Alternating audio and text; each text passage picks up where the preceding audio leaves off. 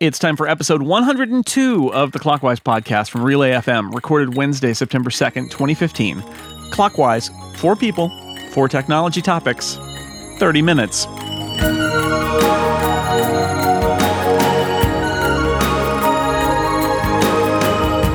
Welcome back to Clockwise, the podcast where it's time to get up for school. I'm your co-host, Dan Morin, and I'm joined, as I am so many weeks, by my co-host, Jason Snell. Hey, Dan. Good morning.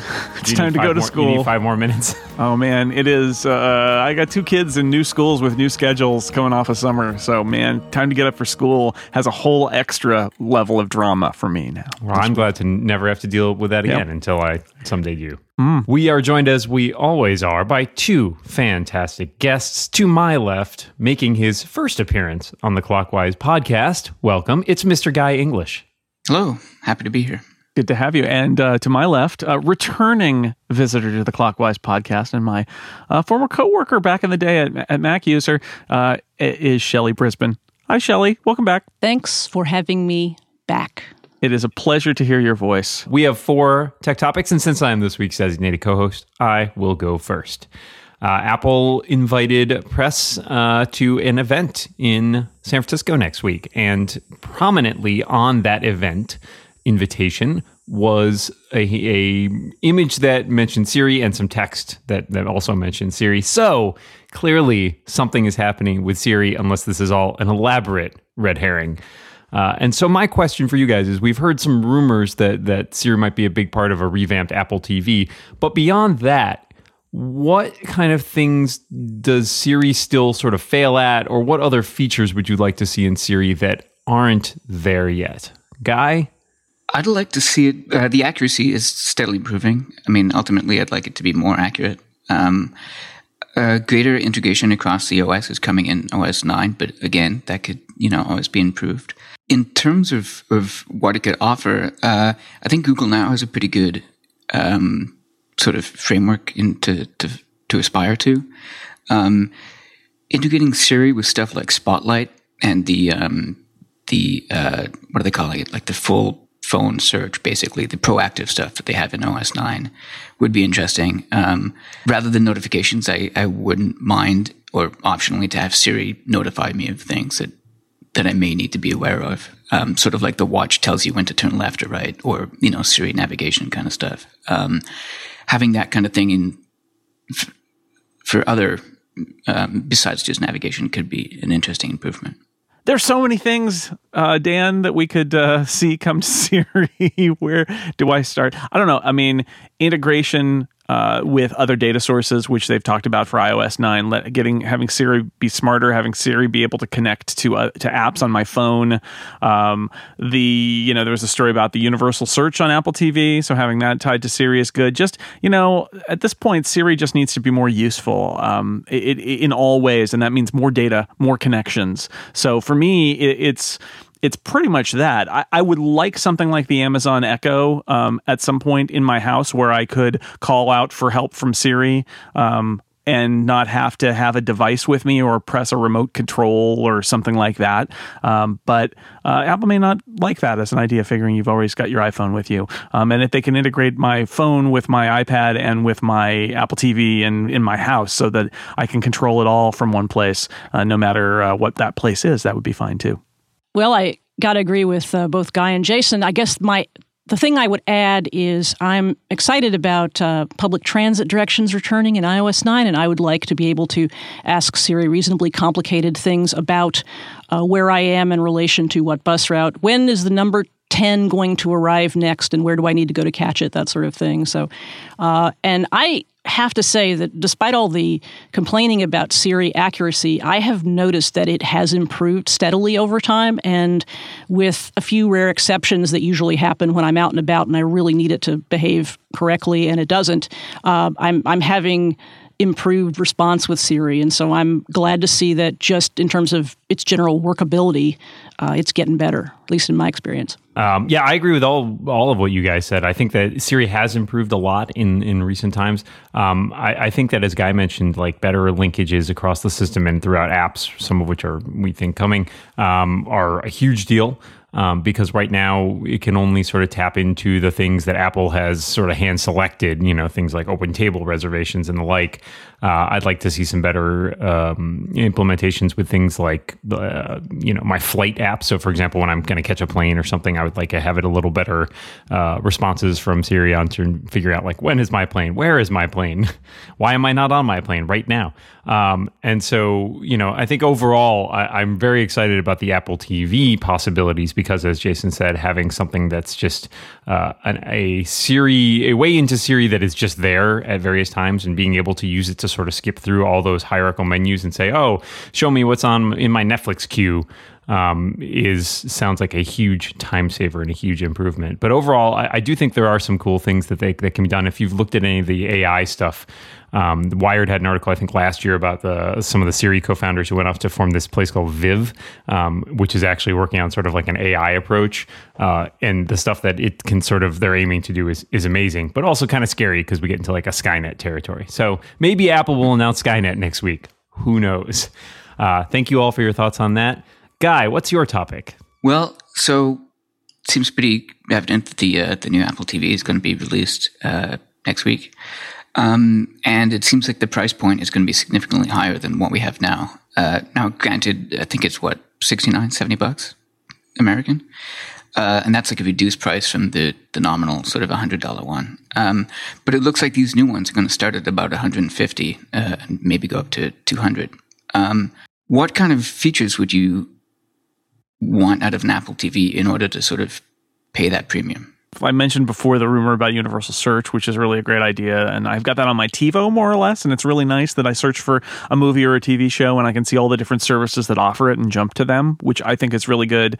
For me, it's the app development, though. The idea right now, everything on the Apple TV is sort of like handpicked by Apple. It can be developed. There is like a secret developer kit that's super primitive that people can use. But in the end, they're being given it by Apple and then they're passing the code back to Apple and Apple's integrating it into the operating system. And it's ridiculous that in an era of app stores for years and years now, and all of Apple TV's competition has downloadable app stores, and Apple's got this incredibly strong app store that there's no API, there's no app store story for Apple TV. So that's absolutely what I want, not just for games, but for better entertainment apps. Like HBO Go could probably be much better if HBO built an app to do it instead of using the stock Apple code that every Apple TV app uses. I'm really excited about universal search, and I have it on my Roku. It's also voice-based, which is groovy. And the way I watch TV has very little to do with what channel a show is on. I hear about a show and I want to watch it, and I'm so ignorant of what is on which channel that for me, universal search is the only way I'm actually going to get any benefit out of Apple TV, because I'm not a browsing TV watcher anymore. And so I want to be able to say, this is the show I'm looking for. You tell me where it is and what it'll cost me, and I'll decide. So that might actually get me to buy an Apple TV. I haven't had one in quite some time, and the price is concerning to me. I'm always a value shopper, and which is kind of silly being an Apple user. But I think if it had real workable universal search, and especially if Siri was involved and could help me make fairly sophisticated requests, then I'd be all about it. Yeah, I think Siri and the universal search are a big one, obviously. Jason mentioned apps, which I think is the obviously that seems where the premium comes into me, because that's where the biggest potential for improvements are. Because you open up not only video providers, but perhaps things like games, perhaps companion apps of the kind that we see on sort of the Apple Watch, where things can have a more Apple TV-oriented display. You can kind of do that with AirPlay right now, but it might open up the possibility for some more complex logic behind the scenes there. I'd also really like to see some small improvements. Like, I think a single sign-on approach would be great, because anytime that you've like logged into a new video provider and it's like, enter your cable provider information, and you're like, oh God, I'm going to spend forever like tapping this out with the remote control, or I'm going to have to go find my phone so I can use the keyboard. And so being able to like sign in once, because most of us probably don't have, 4 different cable provider passwords if we have one. Being able to go in and say like, oh, yep, I'm a Comcast subscriber. Here's my username and password. Enter it once and have every other app like be able to access that and recognize that would just be a huge time saver and a huge convenience, because I find that invariably some of the apps get logged out and forget who I am. Sometimes sometimes I forget who I am. There's a lot of complexity in there. So having like little improvements like that just streamline the appearance, I think is kind of what Apple does best when it comes to doing new products in existing categories. So I hope that there's a lot of those little sort of tweaks here and there that just make the experience that much better. I agree. I don't, all of that plus maybe some HomeKit integration and maybe some ways of interacting with your iOS devices more richly. Okay, so that's 2 topics down. We have 2 topics more to go here in Clockwise, but it's halftime. And that means I need to tell you about our halftime sponsor. Halftime this week sponsored by FanDuel. So I'm going to talk, it's sports ball time, computer people, but some of you will understand what I'm saying. Fantasy football. For a minute. The NFL season is starting, and that means that FanDuel's Week 1 games are almost here. There are the American football market has lots of fantasy. See, I'm going to do some nerd-splaining here. I'm sorry about that. Basically, there are you pick players in fantasy football, and you see if they do well or if they do poorly. And FanDuel is a place to let you do that. It's the leader in 1-week fantasy football. You don't have to do. There are fantasy leagues that let you take the entire football season. I'm in one of those. Those are fine. FanDuel, though, also appeals to the quick hit nature of our society today. 1 week fantasy football, more winners, more payouts than any other site. They're paying out, get this, more than $75 million a week this football season. There's a salary cap format. So basically you can't pick all the super duper stars because you'll run out of cash. You have to pick some superstars and balance it with some dark horse candidates and find the best lineup that's going to generate the best stats. And then if you are among the best, you win. Actual cash. Entry fees in each FanDuel league start at just $1, so anyone can play. I tried out a FanDuel league the other day for baseball. It was a lot of fun. I got to play with the salary cap. Really enjoyed that. The strategy of do you go with the all-star lineup and a bunch of scrubs, or do you try to balance it and find a bunch of people in the middle? I did terribly. I need to get better at it, but it was a really fun challenge, and I think for football, it's the perfect match because unlike baseball, which goes day by day by day, football, you've got your week at a time schedule.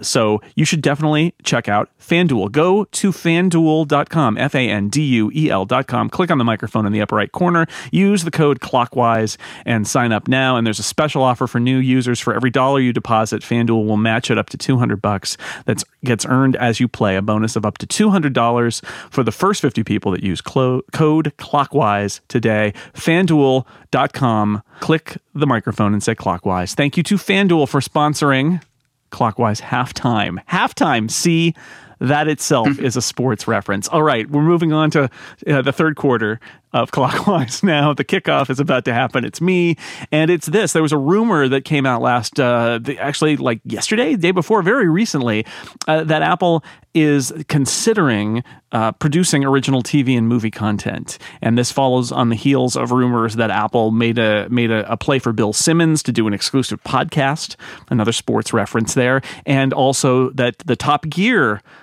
people who left the BBC were one of the companies bidding for their services, which ultimately went to Amazon, was Apple. So this is my question. Apple getting in the content game, not as somebody who's just presenting other people's content from other networks and studios, but actually being a programmer and choosing to fund new TV and movie content. Is this a good idea? Is this a bad idea? What do you think? Shelley? My first reaction was, oh, no, really? Because it just sounded like a bad idea. As so often happens with with rumors about Apple, something sounds kind of ridiculous off the top of your head, and then you think about it a little bit and you realize it isn't about Apple actually making television shows. It's probably much more like you said, where Apple would fund content or would facilitate development by other people, which is what happens with Amazon and Netflix. Amazon and Netflix aren't making shows. They're funding artists who make shows. So potentially, if Apple does this, I guess that would possibly be helpful for their business in some way. I don't think as a viewer I have a particular interest one way or another in whether Apple is developing or facilitating the development of the content. I don't think that some of the articles that we read trying to compare Apple physical design with the design of their programming are really sensible at all. I think that's just silly. And I don't know. I don't feel like that seems like a play that makes a great deal of sense for Apple in terms of owning and developing content because they make stuff, they make hardware, they sell services. And I don't really get the business case for why them actually facilitating development of content is better than them making content deals with people who are already doing great jobs making content. Bill Simmons and whoever the other sports ball players and commentators might be, may be creating wonderful stuff that Apple could leverage in some exclusive way. Apple's done exclusive iTunes deals with content other people have made before, and I think that's a perfectly logical thing to do. But actually getting involved in greenlighting series and movies and such, it seems a little far-fetched. Yeah, I think Shelley nailed it. I mean, I agree that with everybody else getting into this sort of content production market in some way or another, it seems to me ridiculous that Apple wouldn't at least be investigating the possibility. Because as Shelley sort of hit the nail on the head there, exclusive content is a big deal. And if Apple wants to drive people to whatever putative TV service it has in the offing, it needs to have something compelling. And some of that might be the price point or the experience, but some of it's also probably going to be what they have that other providers like Amazon or Netflix don't have. And so being able to leverage some sort of exclusive content and say, hey, we've got this thing that nobody else has, if you come over to the Apple TV streaming service, is incredibly powerful, especially when you're entering an entrenched market with all these other players who are all, working on their own exclusive content of some variety or other. And so I agree. I don't think it's going to come down to Apple actually like Amazon does, like putting out pilots and having people greenlight pilots and stuff, in part because I think Apple's had an extremely tricky time being a gatekeeper in the past. We've seen this with the App Store stuff that, how does it going to deal with, for example, somebody wanting to produce a rated R TV show that has Apple's imprimatur on it. And so having stuff like that is a lot trickier, and I feel like threading the needle on that one is more risk than upside. But at the same time, there's no reason it can't work as just sort of a content provider. I think, in fact, on a conversation that I think Guy and I had on another podcast just the other day, we talked about, funding a series of like documentaries or something, which would seem much more up the alley of something like Apple. So I would not also be surprised to see some sort of Apple co-funded production make its way to an Apple streaming service, but I don't think we'll see it. It won't be what Netflix and Amazon and Hulu are all doing. Yeah.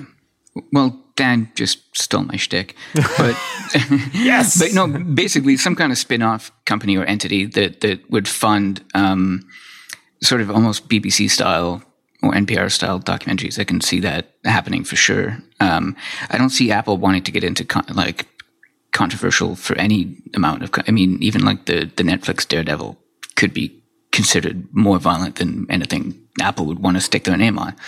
On the other hand, I can see them working with people to try to secure exclusive rights for a little bit. And maybe if that is a quid pro quo with like, we'll fund you and then we get it for 6 months or something. Maybe that's something they can do. I also don't think that you, not to sound like the BlackBerry guy here, but you don't just walk into being a successful movie studio or TV studio. Netflix is not an accident. They worked very hard and they've got some very smart people who are doing their programming for them.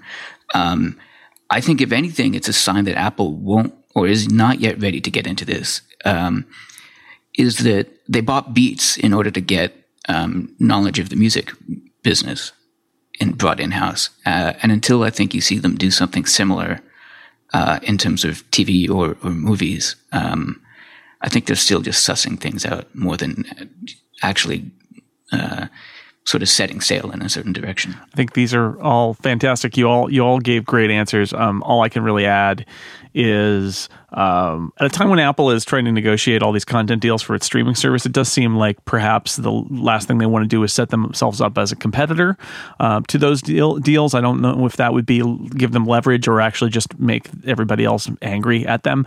And I just wanted to mention, I on Twitter yesterday, I got in an argument with somebody about the idea. Their claim was, look, Zane Lowe he's curating music on Beats One. Apple's already gone down this path with music. What's to stop them from doing it with TV? And I think the difference difference is that this is not curation. It's more than that. And Guy, you hit it. When Netflix programs its stuff, not only is it making deals, sure, for a lot of the same shows that are on other streaming services and a few exclusives, but they're also working with studios and creators to choose exactly the right shows to fund, to have made that then belong to them. That's TV network programming essentially, and that's a lot of work. That's a huge skill set.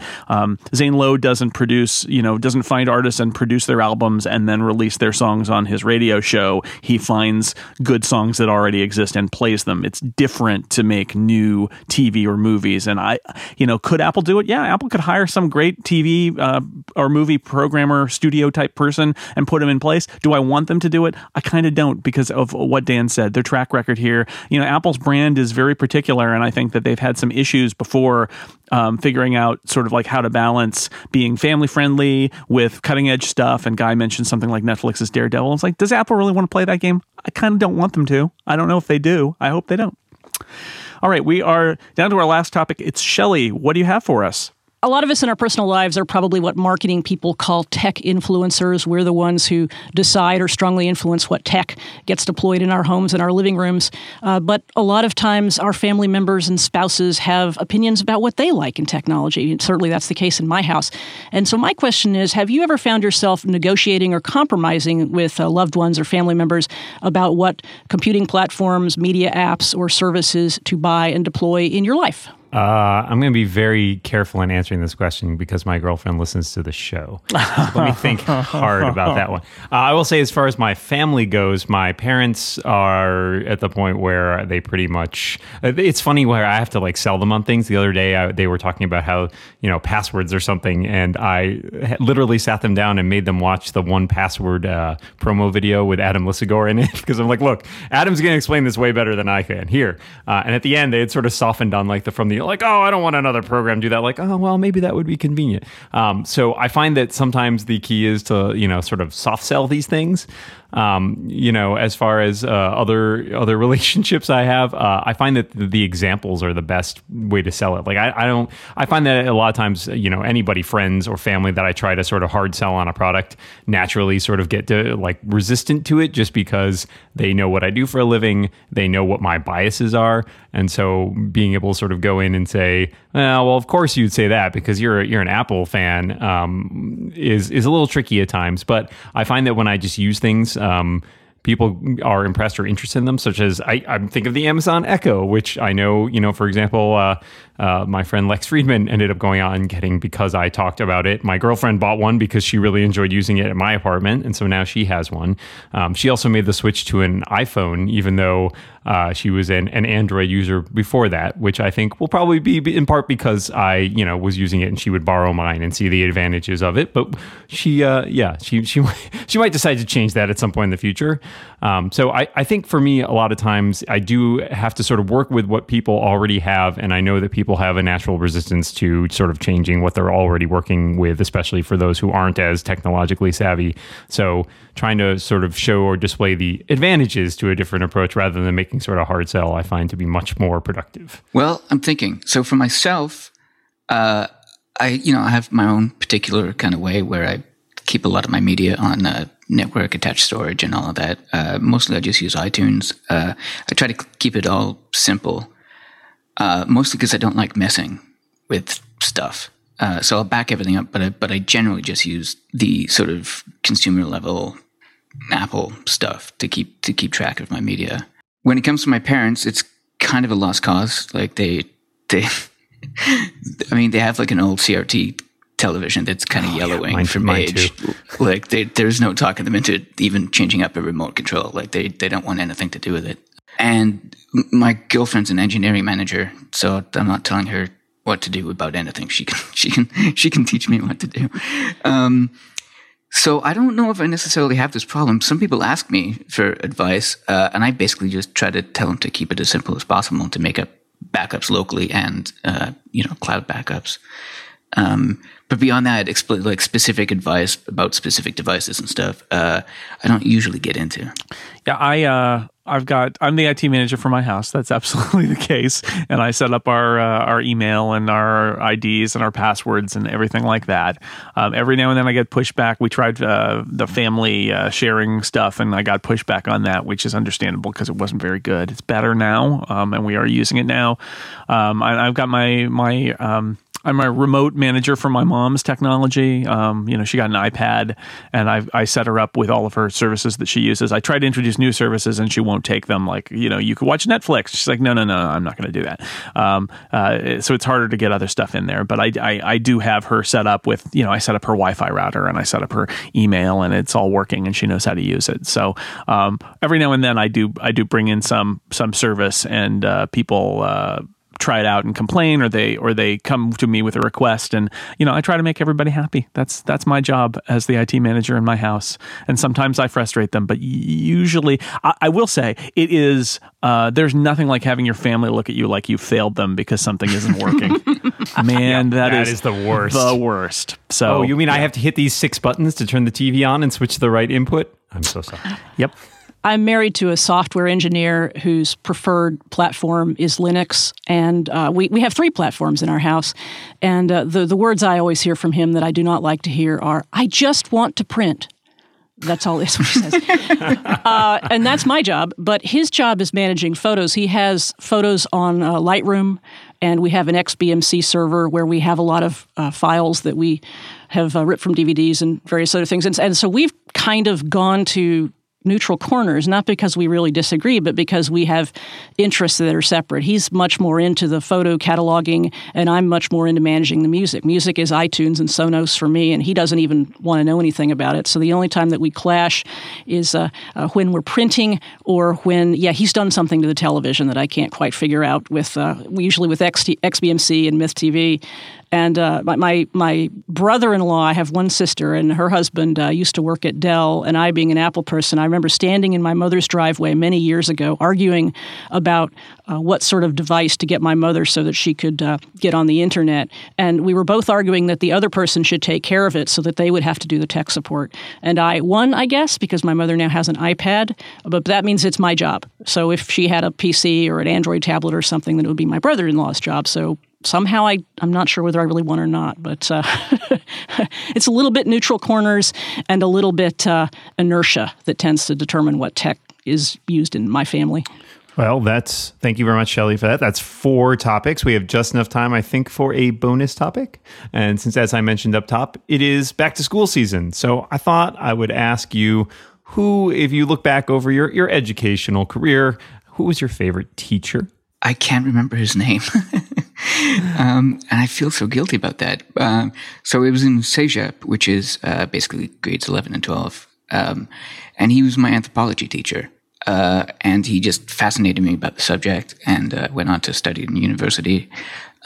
He was just really compelling. He fascinating guy, amazing course. I would go back with my friend after we'd graduated. We would go back and sit in on his classes from time to time, bring him like a little shiny red apple and be the keeners.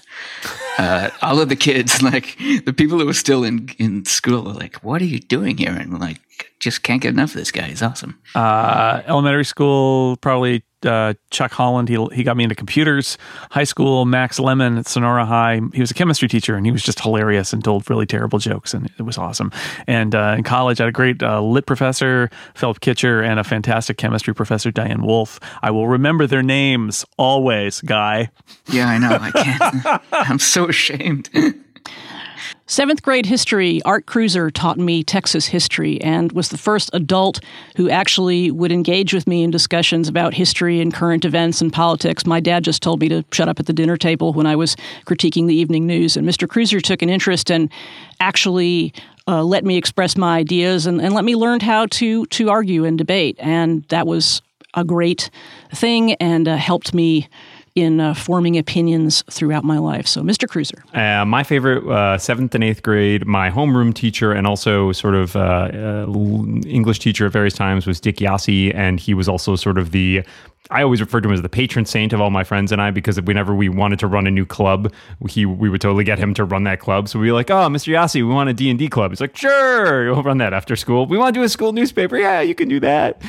So he was amazing, and he passed away a couple of years ago. I was really sad that I didn't get to. We were about to schedule a dinner with him to catch up, and I'm sorry that I missed that. And in college, Shaka Turara, who was my Arabic novel teacher, was amazing. This little guy from the Mauritius who was super charming and super smart and just always a delight to talk to. But we've reached the end now, Dan. We have again. Time only to thank our guests. Guy English, you can hear him regularly on Debug, I believe, as well as frequently on The Rebound, where he is often Lex Friedman.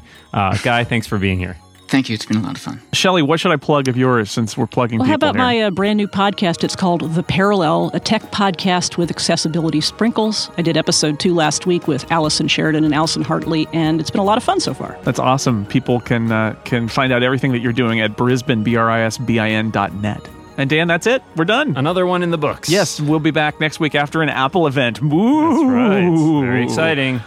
But until then, we know you're all very excited about the Apple event, but watch what you say. And keep watching the clock. Bye, everybody. Bye.